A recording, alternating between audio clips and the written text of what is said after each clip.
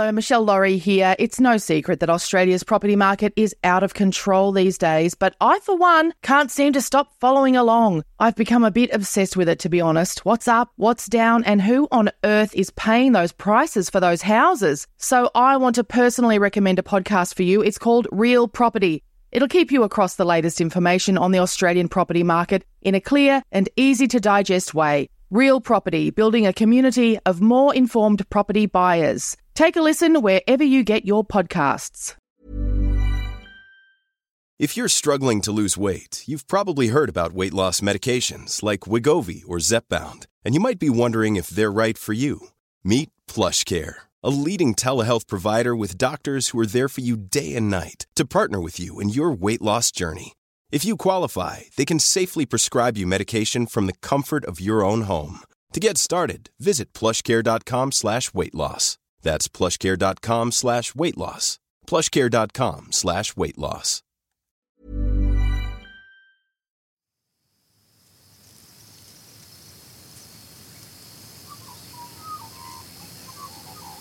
The producers of this podcast recognise the traditional owners of the land on which it's recorded. They pay respect to the Aboriginal elders past, present and those emerging.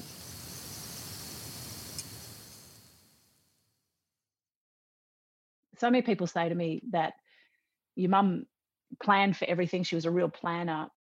And I always thought, well, she didn't plan the right time to die because I should have been there. And her sister actually said to me, no, I reckon she actually planned for you not to be there because she wouldn't have wanted you to have been there for it.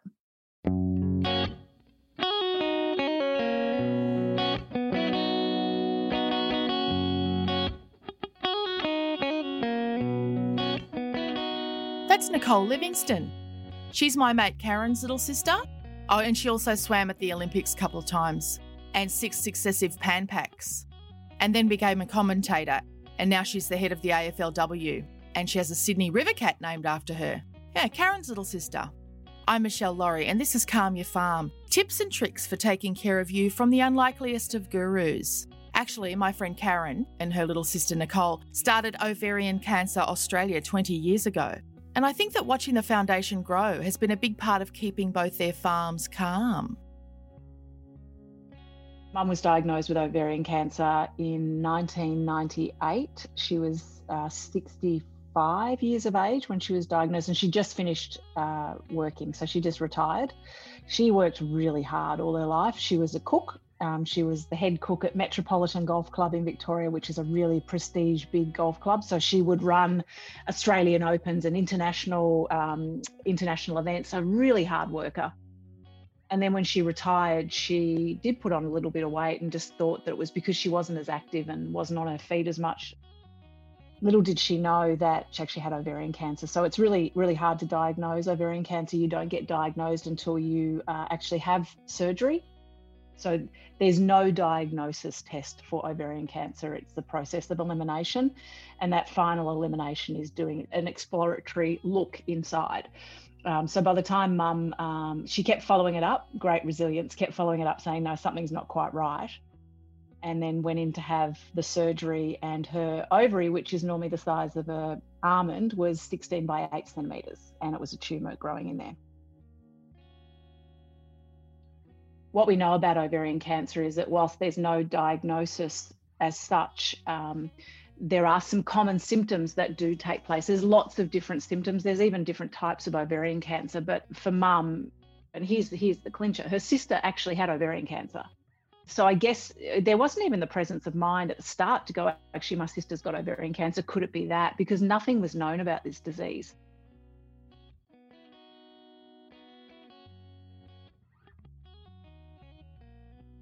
When Mum died, I was in Tokyo broadcasting the World Championships, and I got a phone call at 2:47 a.m. from my husband, Marty. And you know, when the phone rings at that time, it's not good. But my brother had called me the day before to say, hey, Mum's gone into hospital. We think it's just ascites fluid, which is a cancerous fluid. She's going to get drained. She'll be back, at home in the next couple of days. My phone battery ran out that night, so I wasn't able to call her in the hospital. And then the phone rings at 2:47 a.m. and it was Marty. He didn't even have to say anything. I just knew what the phone call was. I still miss her. And now having my own kids, I've got twins that are 19, boy, girl, and a boy that's 13. I look at the job that my mum did as a mum to set us about our course. I started traveling the world when I was 13 and moved out of home at 17. So she set us up so beautifully to be able to be great humans and great young adults. So I try to do the same thing with my own kids. But, practically, it doesn't mean you don't miss her every day. I still want to pick up the phone to ask her how long to cook the bloody roast for.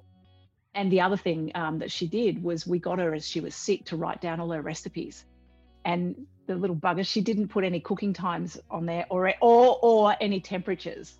So, it's the muddle your way through it to actually complete the recipe.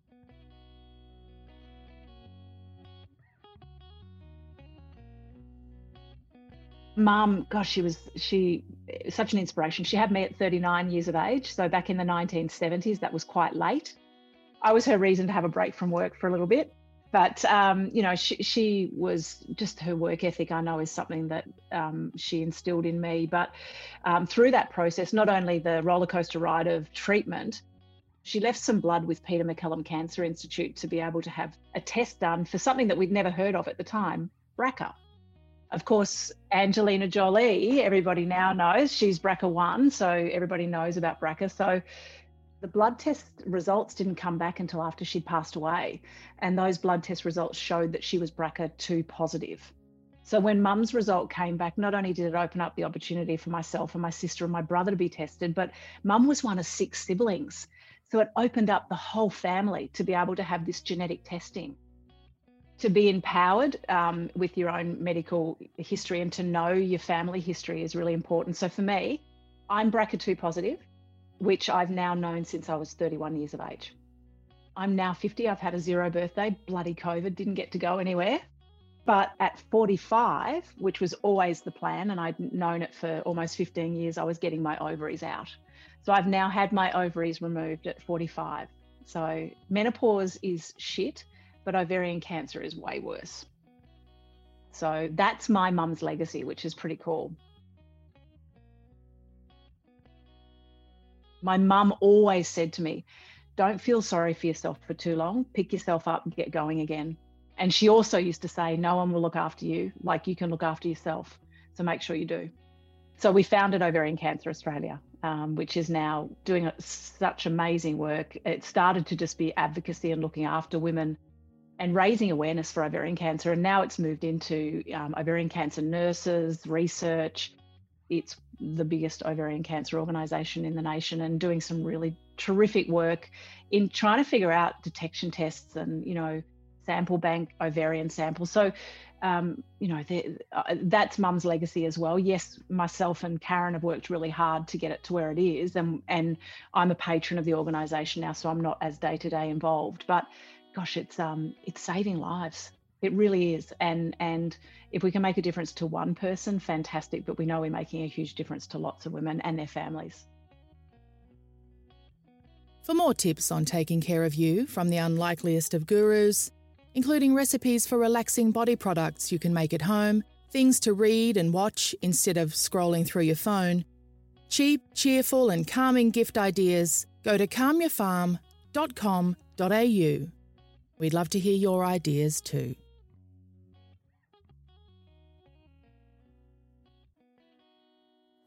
This has been another Smartfella production in conjunction with the Acast Creator Network.